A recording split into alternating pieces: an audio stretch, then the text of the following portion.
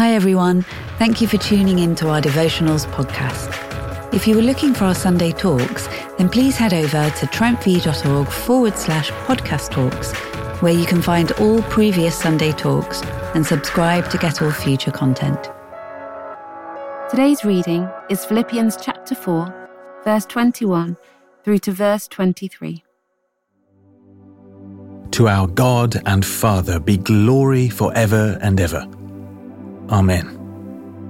Greet all God's people in Christ Jesus. The brothers and sisters who are with me send greetings. All God's people here send you greetings, especially those who belong to Caesar's household. The grace of the Lord Jesus Christ be with your spirit. Amen. Today's devotional was written by Jacob Parton.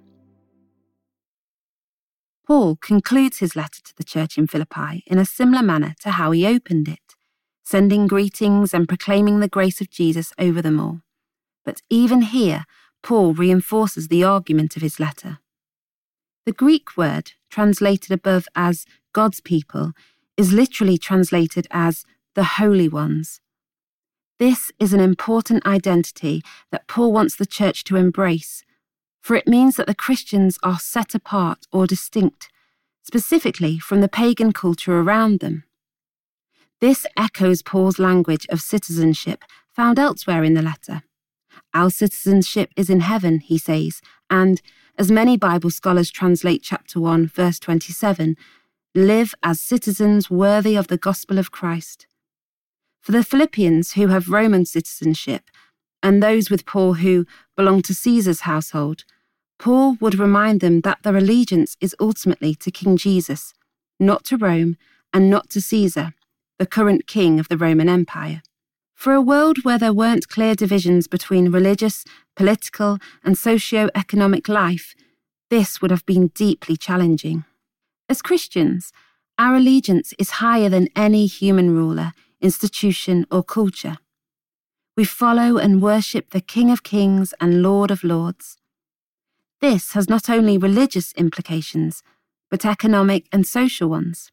It means sacrificing social status for the sake of the marginalised and those of low social status, as Jesus did. It means supporting others financially or with provisions when they're in need, like the Philippians supported Paul. It means embracing the culture of heaven to bring God's grace and peace into a violent and troubled world.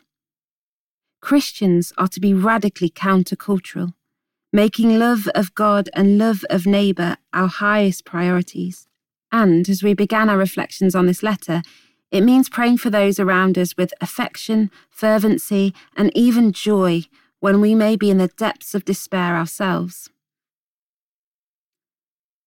So, may we join with our Christian brothers and sisters in living as citizens worthy of the gospel and devoting our whole lives to Jesus our Lord. Welcome the presence of the Holy Spirit right now. Jesus' grace is near and his presence is with you.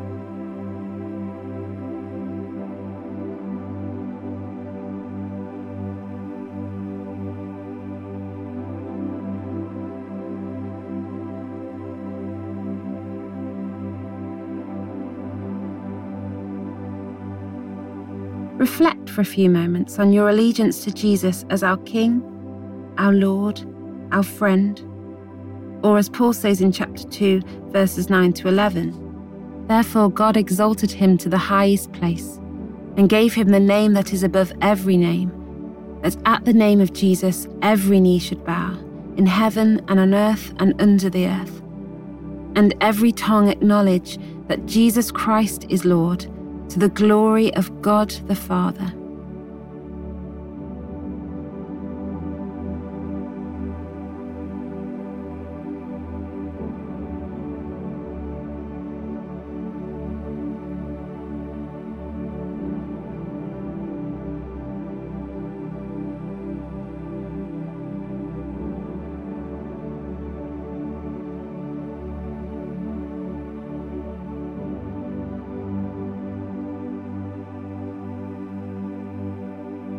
Ask the Spirit to reveal to you how you could live counterculturally today and as a citizen worthy of the gospel. Commit to loving God and your neighbour afresh.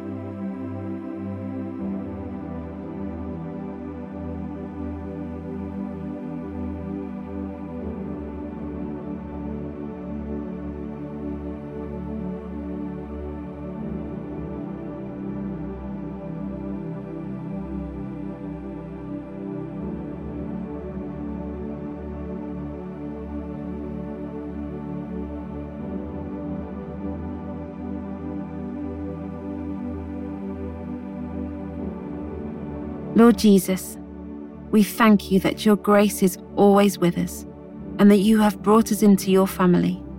God is our Father, Christians are our brothers and sisters, and you want us to represent you to the world together.